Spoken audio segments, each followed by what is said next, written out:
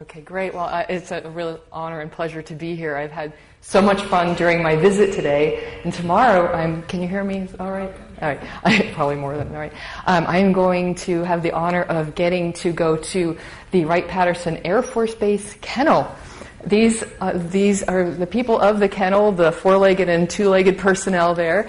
And I was actually in touch with one of the handlers there a few months ago about my book. And when I found out that I was coming here, I wrote him just a couple of weeks ago. And I guess he let some other folks know, and you guys are coming. And I have a huge pleasure. It's a huge treat for me because we have two handlers and the kennel master. We have Tech Sergeant George Fries, who is the kennel master there. He's here with us tonight.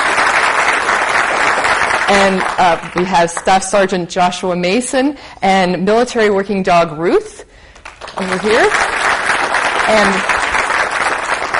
down at the end here, we have Staff Sergeant Kieran Gibson and Military Working Dog Duco. I'm going to ask Sergeant Gibson and Ruth if you think she's okay with it to come up on the stage to be. Is she? Oh yeah, there we go. Just to sit here and so you could have it's really exciting for me to actually have a real live military working dog on the stage with me.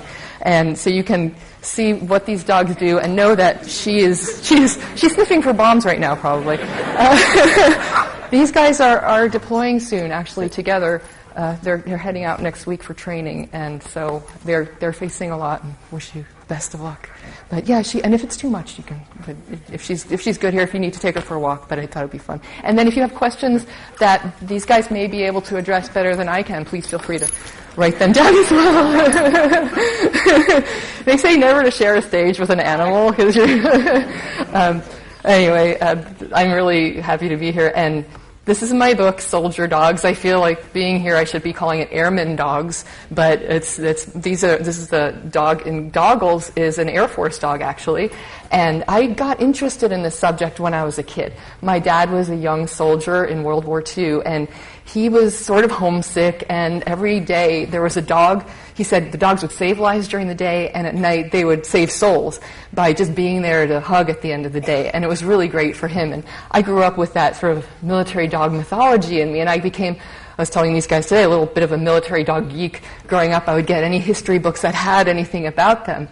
And I figured everybody knew that there were dogs in the military. But I was wrong because when the Bin Laden raid happened last year, media went crazy. You read stories about these dogs, and they didn't get a lot of information correct.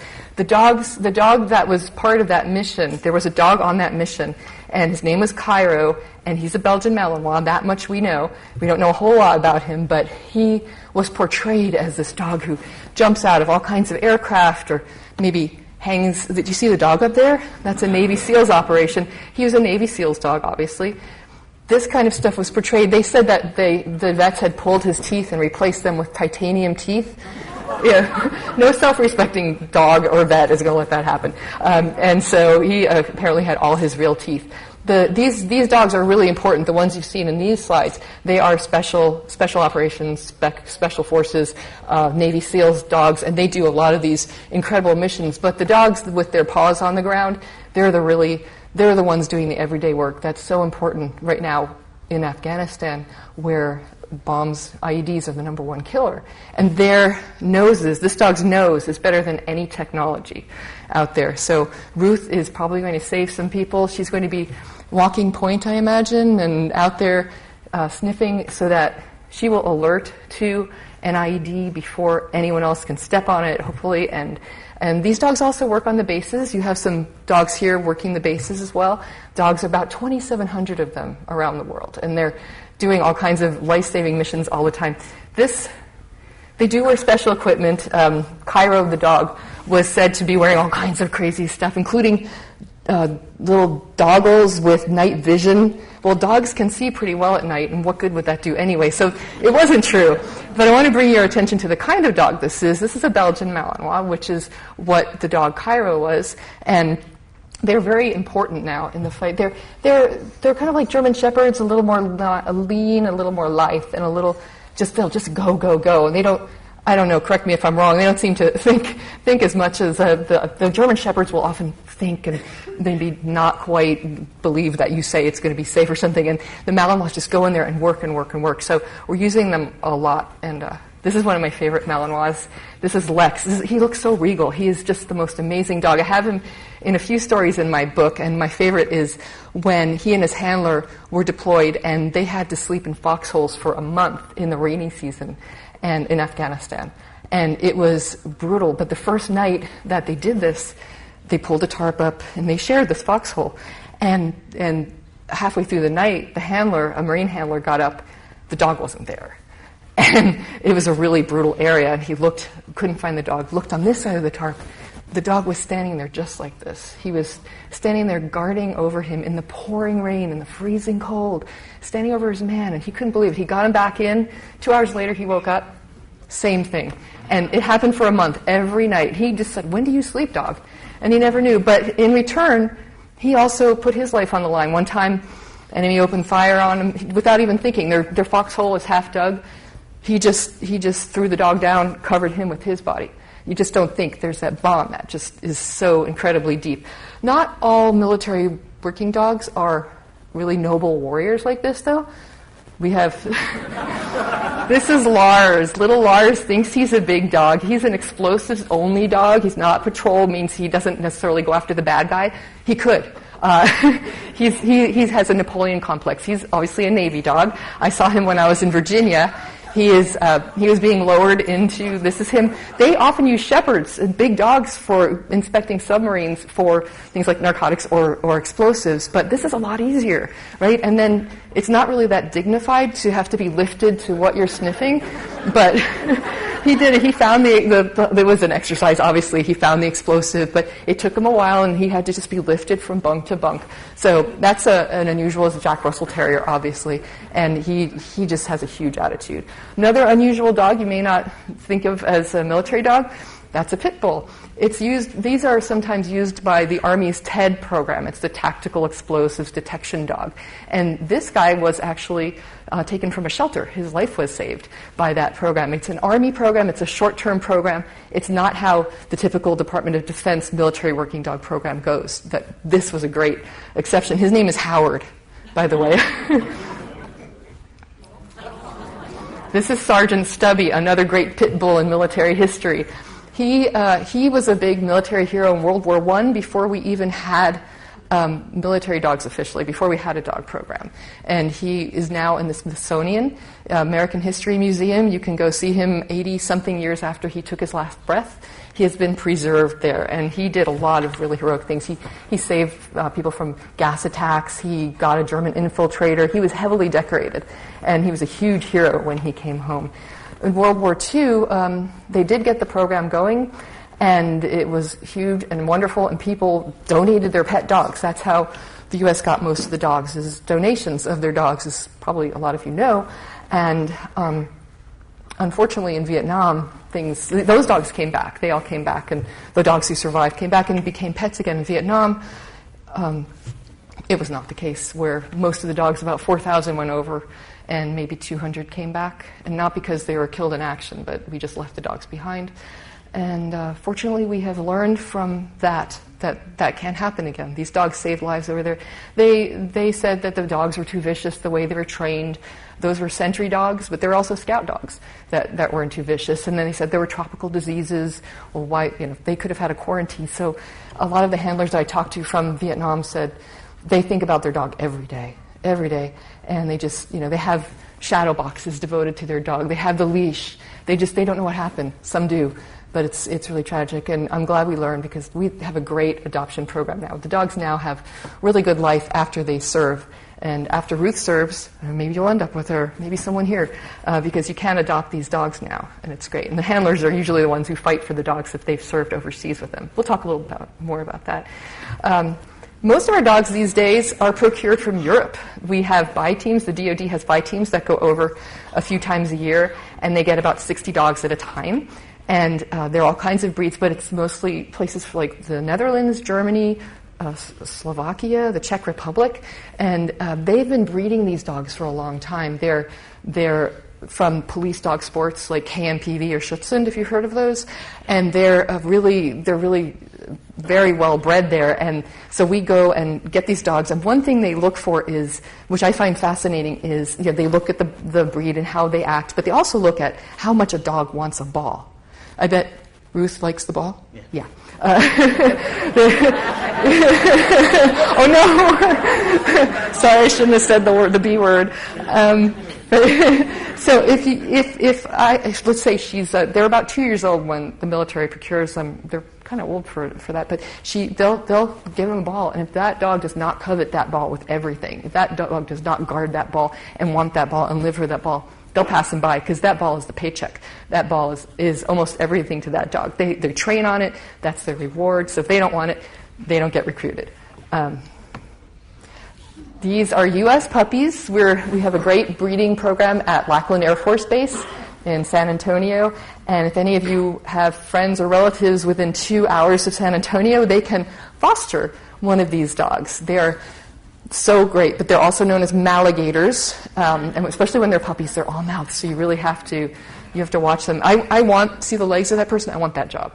That's like, and they're just so cute. This is about the age these guys are ready to go and be fostered, and you keep them till about 7 months. I know, they're so cute.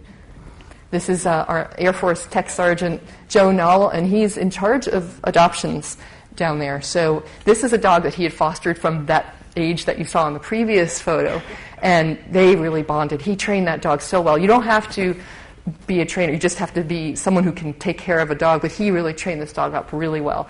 And I love that they look so much alike in this. And clearly this dog is a Malinois, right? This is not a shepherd. But the way the dogs are bred, there's a lot of interbreeding over in Europe. They want to have certain characteristics with the various breeds. So if they want, say, a Malinois who might have a little more sturdiness of temperament or something, they may breed the Malinois with a shepherd. And then you get dogs who look like Ruth. This is Ruth, actually.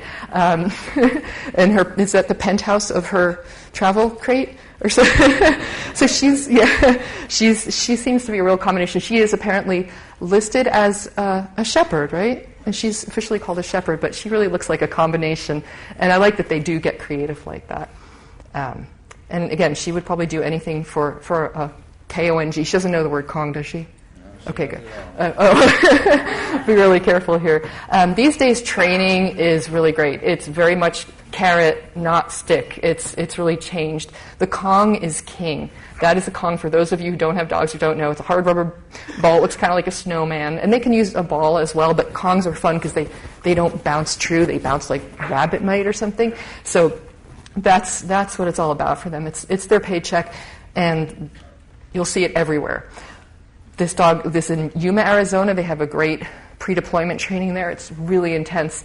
But the dogs, that's just what they're working for. Here we are with the Navy. And what's really interesting about the Kong is it's not just what their reward is. It's what they get trained on. So let's say when Ruth was 2 years old, she's at Lackland. All the dogs that the DoD procures for the main military working dog program go through Lackland Air Force Base. And similarly, all the handlers do as well.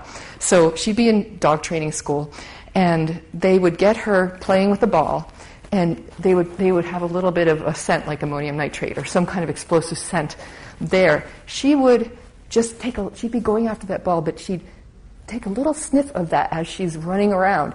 And just when she does that little change of behavior, the trainer will throw the Kong right on the scent. And so it looks to the dog like, oh, I smelled that scent, and a Kong came out of it. And so that's the idea. They match the Kong with the scent. And so the dogs think that magically, wow, I smell a scent, Kong comes up. Eventually they extinguish that connection, but they always have the connection of Kong and the scent, of reward and the scent. But you're obviously not going to be throwing a Kong on an explosive when you're over in Afghanistan. So they do train them out of that, but it's a great initial training. So you can see the importance of that. And the other part of the paycheck is the handler praise, the handler reward, the rapport they develop, and being told, good dog. And they don't just do it and you don't want to do your praise voice, do you? No. Okay. Okay, I'm not going to do it either, but I'd say you probably go up a good octave or two, and you are so happy that that dog is so good and so smart, and you hear these guys with these deep voices, and then suddenly they sound like girls, and the dog is so happy, and between that and getting a Kong, this dog is in heaven. This dog has paychecks extraordinaire, and that rapport and that bond is something that they work on at Lackland right from the beginning. The handlers don't actually get matched up with their dogs at Lackland. This is training. This is a green handler. He's new. He's in handler school. This dog has been around the block. This dog has had a few handlers he's helped train. He's called a training aide. He didn't make it as a war dog, and so he's helping train him. And some of these, I saw some of this happening. You can actually see the dog almost thinking, okay, look, give me I'll help you find the bomb. You give me my Kong, we're square. I'll train you, you'll be fine. And you can see this going on in their heads, and they do, and they really bond with the dog that trains them, or that they help with training. And it's hard for them to say goodbye at the end of that part of the training. But I love it, and I like that they really try to establish that. Here, though, this is also at Lackland. Does this look like a dog to you? No. This is an ammo can. They call it bucket. And this is called bucket training. Before they will do you remember this? Oh, yeah. Before they'll let a handler take on a dog, they take on an ammo bucket for maybe a few days a week. And they have to do all kinds of things, just getting to work around the bucket, because they don't want to take a chance with the dog. And they have to do all kinds of the leashing techniques, and everything that you would do with the dog, you do with the bucket, including praise. And that's one of the most embarrassing parts, is really praising your bucket. And so the best praise, though, I heard, this is at Lackland, you probably recognize this, is these are trainers. These are full-time dog trainers at Lackland. They train all the dogs who come through there at this Air Force base. And this guy particularly was amazing. I have a video of it, but it won't play on this right now. But he found the bad guy he kept finding the bad guys behind doors, and they'd bring different guys in, and they would all, woo-woo, touchdown Texas, and all this great stuff, and the dogs would learn there. They learn right there that is part of what they work for, is that praise and that high-pitched. And this is also, this is the biggest bone in the world. This is what the dog got after he found the bad guy in the room, and that's his bite sleeve. So he'd bite him, and then they'd give him the sleeve, and that's a big reward. Anything in the mouth. This is cool. I'm just showing you this because there are military dogs all over the world used by all kinds of militaries. I don't know where this is. I tried to find out, but this is an amazing feat, and this is definitely at least a part Malinois dog. They seem to thrive on ladders. High five. I saw this. I went to the military working dog competition this spring after my book came out in Lackland. I love this dog. Actually, she's in my book. Her name is Davy. There are girl dogs with boy names and boy dogs with girl names. They name them overseas. Some handlers think it's a joke that they're calling, there's one handler, a real tough guy, and he had a dog named Frida. And he'd be having to call Frida, and he said it was just wrong. But the dog knows his name or her name, so they do that. They may look like, she's a sweetheart actually, but they may look like gentle teddy bears. I saw some great bite work at Lackland. I've seen some great bite work all around, and they can be real teddy bears, but not if you're the bad guy or on the other end of this. That's a flying Malinois. And this is right here, military working dog Arco from these kennels, from Right Pat Kennels. I'm actually, when I drive up there tomorrow, I'm thinking, should I roll up the windows of my rental car? Is Arco still around? He's deployed. Oh, he's deployed. Okay, wow. Well, I'm sure he's doing a good job. They should show this to guys who are people are going to get on the wrong side of the law. They should show this. If you don't mess with someone with a police dog or a military working dog, because it's going to hurt. And thank goodness for bite suits, but sometimes it's just this is a faulty decoy. This was the decoy's fault. He did not do things well, and this should not have been an option for this dog to do this. But it's great that he had the jacket, but I wish he wore the pants. And you're going to be, as we were just talking outside, if you're going to be a military working dog handler, you're going to get hurt. And people have bites all over. The older the handler, the more he's been in, the more the bites, and every bite has a story. And this guy had just fresh bit right when I was there at Lackland for this big competition. And I wasn't really quite as aware of this when I was at Lackland last year for my research, and someone asked me if I wanted to catch a dog. That's me. And that's the dog I caught. And I thought, and I read about it in the book. I won't tell you what happens, but as you see, she has a leash, so they didn't let her run at me. And she actually, I would later come to find out that after my book came out, I got an email from people saying, we have the dog who bit you, who was biting you. And I said, wow, why? Well, she was old. And I said, oh, really? I mean, I knew she was up there, but she was really old. And she has a steel rod in her leg. And she has really bad arthritis. So, okay, they didn't sick the toughest dog in the world, but I still really felt it.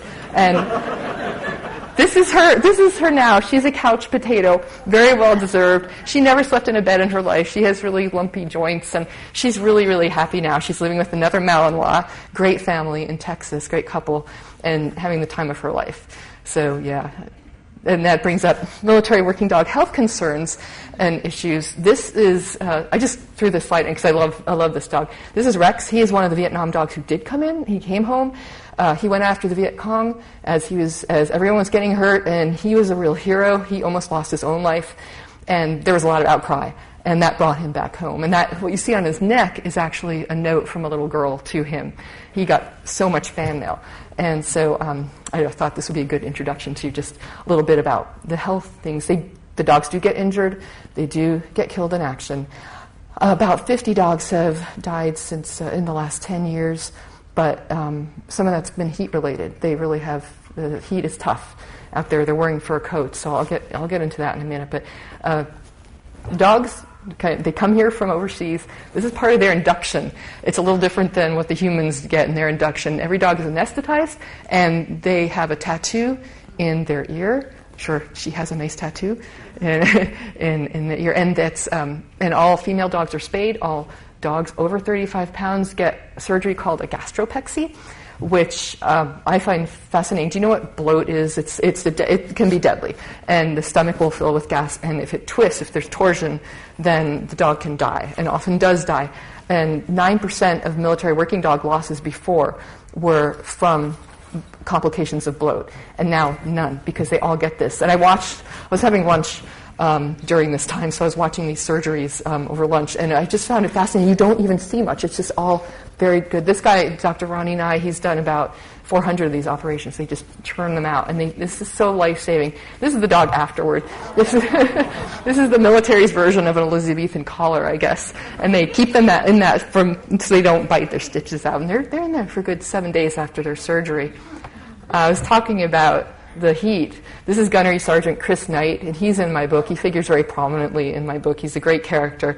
And one of the biggest and deadliest parts of being over there is wearing a fur coat over in 110, 120 degree weather. It's really tough. And this is the Yuma Proving Ground, Yuma, Arizona. They call it Afghanistan, USA, because they do mock buildings. They do, as you see, they have billboards. They have it so much like it, and they have got the heat. And so you really feel like you're there. You're in this pre-deployment. I think Tech Sergeant Freese, you were there before. It's amazing training. And here's Gunny Knight. He's doing his own heat distress treatment here, but the handlers really learn how their dogs handle the heat and what to watch out for, and they get a lot of first aid. This was really interesting. I was at Yuma, and it was 110 degrees, and I was watching this. He's an Air Force handler, actually, and his dog Tina do their thing, and suddenly one of the instructors said, "Your dog's been shot. Your dog's down." And it happened so fast, and he just immediately scooped up his dog, put him on his shoulder, watching out for the enemy as he's trying to find shelter. It was so realistic. I talked to him later, and he said it was just like he was in Afghanistan. He said that he knew he wasn't going to be killed, but the blood was flowing, and the adrenaline was going, and he felt like Tina was in danger. So when I caught up with them, they were in they have to go to this little shelter area, and I was a little alarmed when I first walked in, because the dog was over there and her leg is over there. And I thought, oh my God, what happened? Something weird. And so then I noticed that the dog had all four of her legs. And this is part of their training. They learn how to do the IVs. They give them IV fluids, whatever they need. They're the medics. They're the ones out there when they're on missions. There's often no one else, so they have to learn what to do. But on a less serious note, even at war, it's important for Dogs get their teeth brushed, and they brush them when possible on deployment. And this is really a cute dog. He's in my book too. This is Ajax. Ajax brushed his teeth every few days. Well, his handler brushed his teeth. This is a dog. This is a great dog. She's also in my book, Fenji. I'm not going to tell you what happened with her. She's there beginning, middle, and end. She's okay. But she came back, and she has an eye condition called Panis, and she has to wear goggles. And she hates them. She really hates them. She was rubbing up against her handler. I didn't know. I just thought she was really affectionate.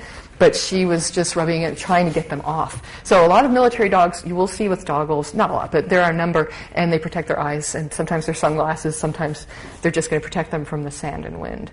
And just back on a medical note, this state-of-the-art equipment is available to these dogs now. If at your base, wherever you are, if your vet can't handle whatever's going on, they'll send them to Lackland Air Force Base, and they've got an incredible, the Daniel Holland Military Working Dog Hospital.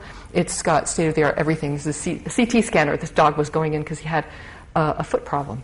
And here, I was going in this hospital. I was going around. I thought, oh, that's really neat. They do human surgeries here too. But this was a dog with an ankle issue, and they were taking care of that. They actually, when you go to adopt a dog, the dog will be treated as well as possible. If the dog has an ankle problem, this dog was actually going to be adopted out, and they wanted to fix the dog as well as possible before they sent him out. So they were doing surgery on this dog. They weren't even going to keep anymore, which is great. Not all wounds are visible on the outside. This is Buck. I met him while I was at Lackland Air Force Base adoption kennels, and he was curled up in a ball, just staring out into nothingness. All the other dogs, the Malinois and the Shepherds and the Labs, were barking and twirling and doing all those things they normally do in kennels, but Buck was just really, he wasn't there. His body was there, but that was it. And I said, what's going on? And he said, he's got PTSD. The military just recognized PTSD for the first time last January, and said this is something, in dogs I should say, this is something that we really need to watch. So canine PTSD has been recognized. It is being researched, treated. About 50% of the dogs who are diagnosed with it will be retired, will be adopted out because they can't be fixed. The other 50%, there are drug therapies, there's behavioral therapy. They try, they're really trying, and some can go back and serve. But Buck, I was happy to find out the next day was going to be adopted by this very wonderful couple. And when I went back to Lackland earlier this year, because they're in San Antonio, I visited him. And he has a very happy ending. He's got a great life now. And they bought him he wasn't coming out of his shell. He was really scared. So they bought him a puppy. They didn't buy him. They adopted him a puppy. And that really helped bring out the puppy in him. He'd never really had a puppyhood. He still has fear. He was just very cautious, and that's not very lab. And so when I first met him, he was very standoffish. And then I wish I could show you this video. He's gleefully running around. He's so happy now. And I'm really glad to see that the military has recognized canine PTSD and what that's all about. Came to him. They're not exactly sure how he got it, but yeah, this is it. There are a lot of dogs, war dogs out there, and they have different jobs. This is not one of them, usually. But the handlers have to have some fun sometimes. So usually they're going to be out there sniffing out bombs, and this guy, his dog was definitely going to sniff out something before his equipment was. This is a Marine handler, and besides that, the dog is a lot more comforting at the end of the day than a minesweeper is. The dogs are together with their handlers on deployment almost 24/7, sometimes 24/7, and they stay by your side in firefights. There's a dog that I write about, Patrick, who is so calm during firefights that he would just lie there eating grass while there's this craziness going on. And sadly, Patrick, he saved lives, but he didn't make it home because of his final life-saving mission, but I won't talk about that now. This is Lex, that the iconic dog, the dog I will probably keep coming back to, foxhole dog, and he's just again sitting here. There's a lot of stuff going on. He's sitting there with crossed paws, but they're together all the time. They're at your side. The bonds are huge. It's like you've deployed with the dog before. What I've heard is that there's nothing like the bond between a dog and a handler. You can think of it, I love my dog. I feel like I'm incredibly bonded with him, but when you're there in war 24/7, your life depends on your dog, and so do so many other lives, and your dog depends on you. There's just something that happens. And this dog, this is on the left is the EOD tech, the explosive ordnance disposal tech, and he's in my book for one of the stories, and he got really attached to a couple of dogs. So it's not just handler dog, but it's the other people who are out there who feel a real bond with the handler. The dogs go on missions everywhere. This is a huge shepherd. This is military working dog Bleck. He was an Air Force dog. He's now retired and living with his handler, Brent Olson. They were both injured in Afghanistan, and Brent Olson got a Purple Heart, and Bleck got nothing because the military still officially looks at the dogs as equipment.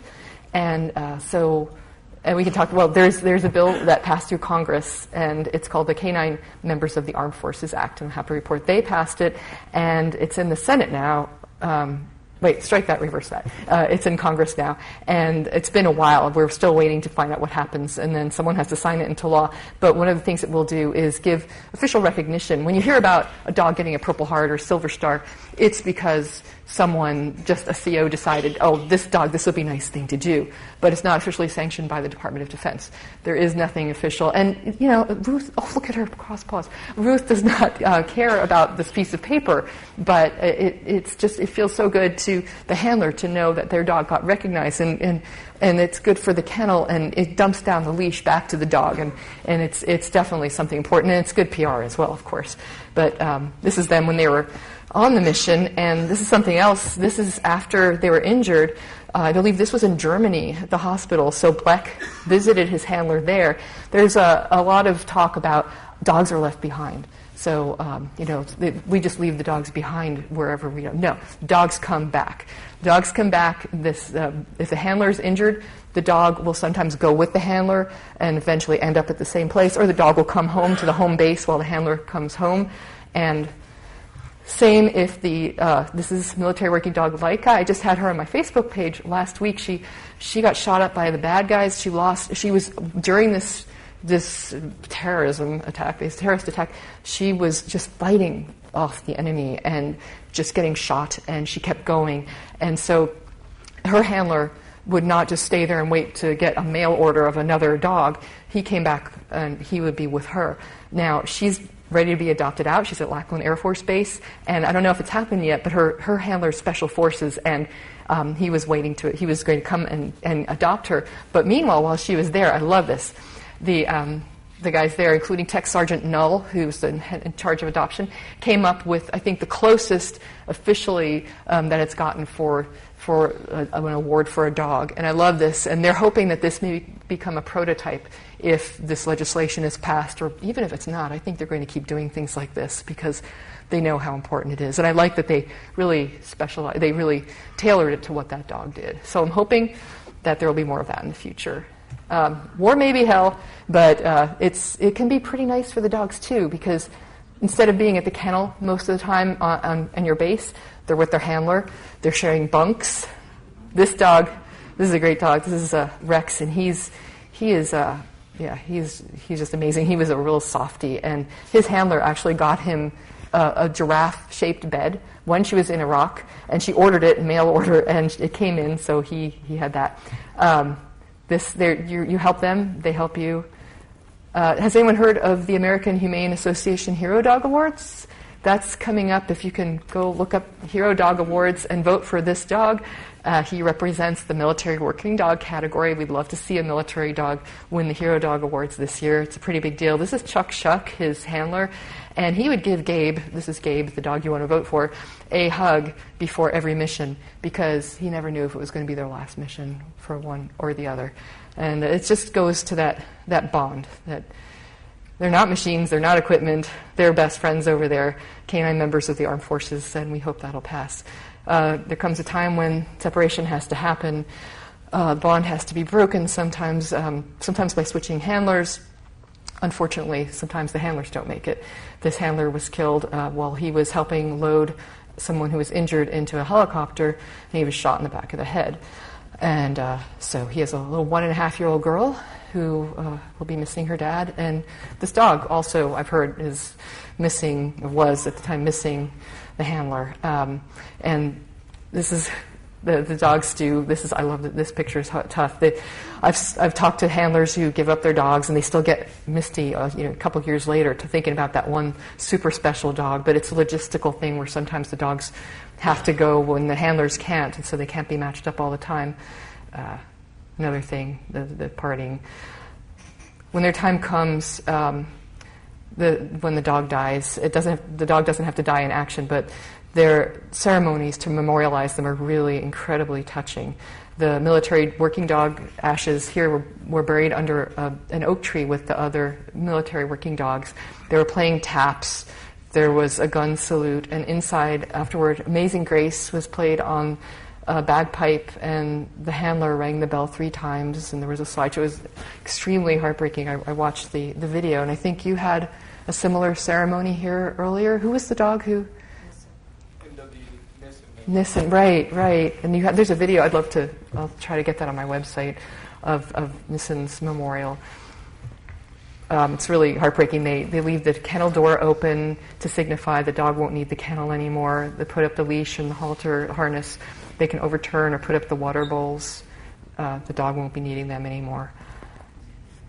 They deserve every honor that they can get. They're really incredible dogs. The teams, the military working dog teams, the human part and the dog part. There are some really good groups out there. There's a national memorial we're hoping comes through. There's one that's going to be at Lackland Air Force Base. It would be nice to have one closer to Washington, D.C., where it's open to the public. They've been working on that for a long time, but it's hard to get a monument in Washington, D.C. But there are a lot of smaller memorials. This one is in Riverside, California. There's some good support groups out there. This is my dog, Jake. And earlier this year, we got together a little care package. This is stuff that they recommended from it was U.S. War Dogs Association, and we sent over our own care package. And among that was the Soldier Dogs, my book. And I was happy to hear that the handler got a hold of the book before his dog did, because this is really a strange thing going on with my book, where dogs seem really attracted to it. And this is a library book, not good.